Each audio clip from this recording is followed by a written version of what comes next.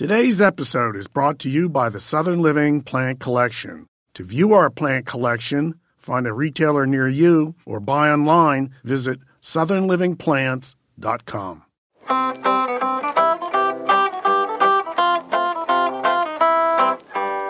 From around the world, across the nation, and up your street, it is I, Steve Bender, the Grumpy Gardener.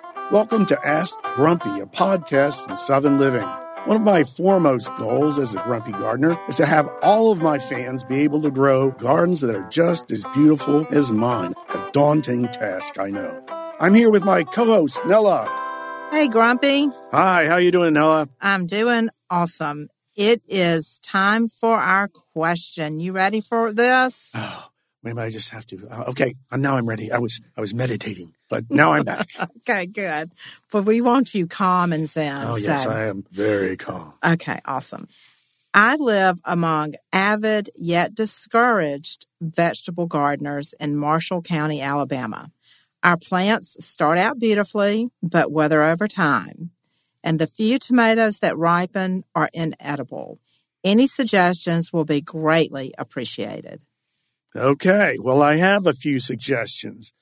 Number one, don't plant tomatoes in the same spot every year because tomatoes, they have a lot of disease and insect pests. And what happens if you keep planting in the same spot every year, all those diseases, all the disease spores, all the little insect eggs and everything like that, they drop to the ground and they overwinter in the ground. And they're just ready for you to come and bring back some new tomato plants. So if you keep doing that, you're going to have tomato plants that you're not going to like because they're going to have all sorts of leaf spots and bugs all over them. So what you want to do is change up where you plant your tomatoes every year.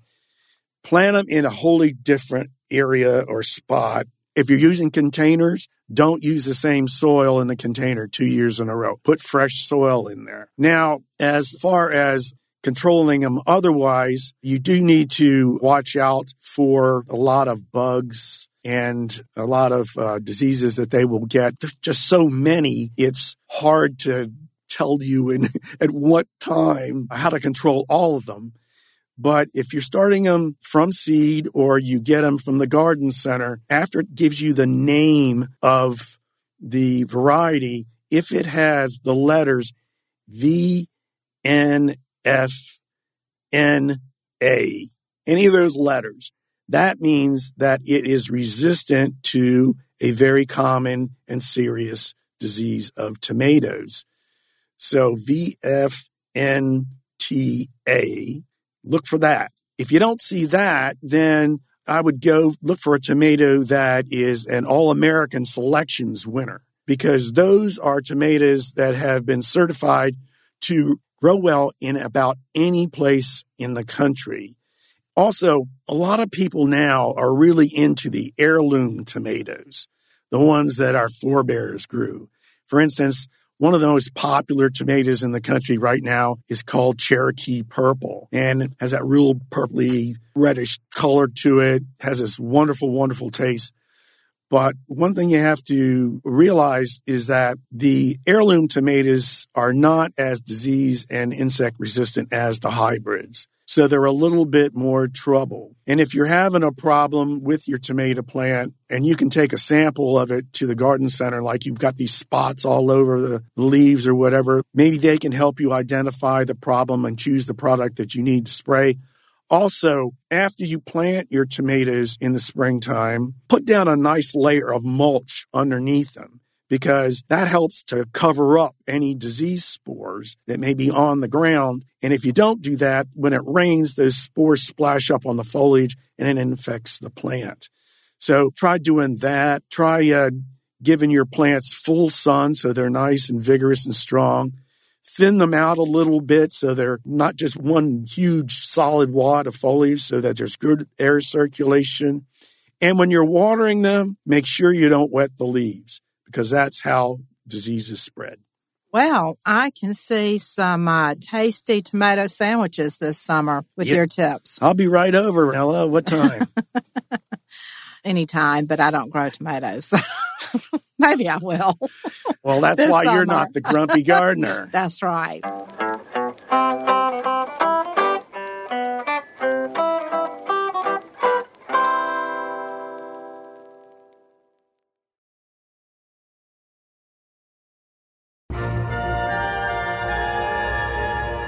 Hey, Steve.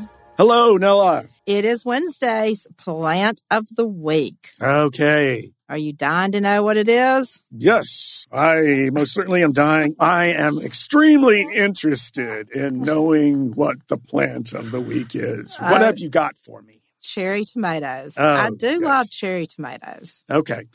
Reason that I would recommend cherry tomatoes to anybody who hasn't grown tomatoes before is because if you haven't grown them before, lots of people will tell you that tomatoes as a category are really easy to grow. That's not true. There are lots of vegetables that are a lot easier to grow than tomatoes because tomatoes have a lot of pests that other things don't have. So if you're looking for those big beefsteak tomatoes or sandwich tomatoes, paste tomatoes and stuff like that, and you've never grown them before, you need to start off small.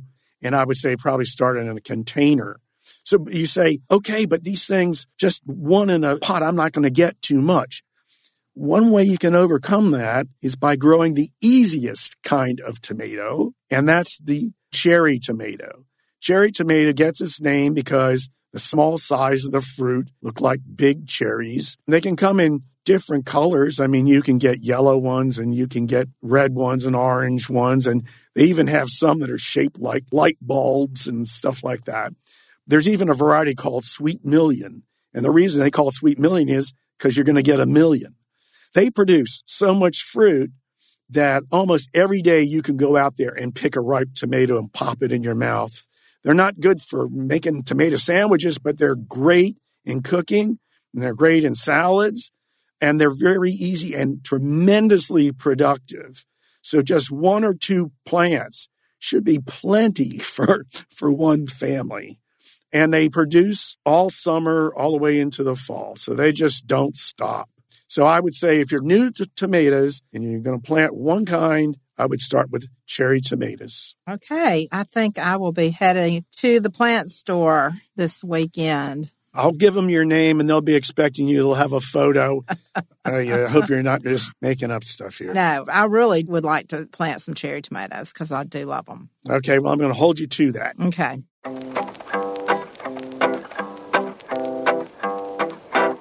Thanks for tuning in to Ask Grumpy.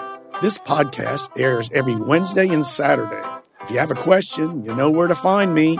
No question goes unanswered on the Grumpy Gardener Facebook page. Be sure to follow us wherever you get your podcasts so you don't miss an episode.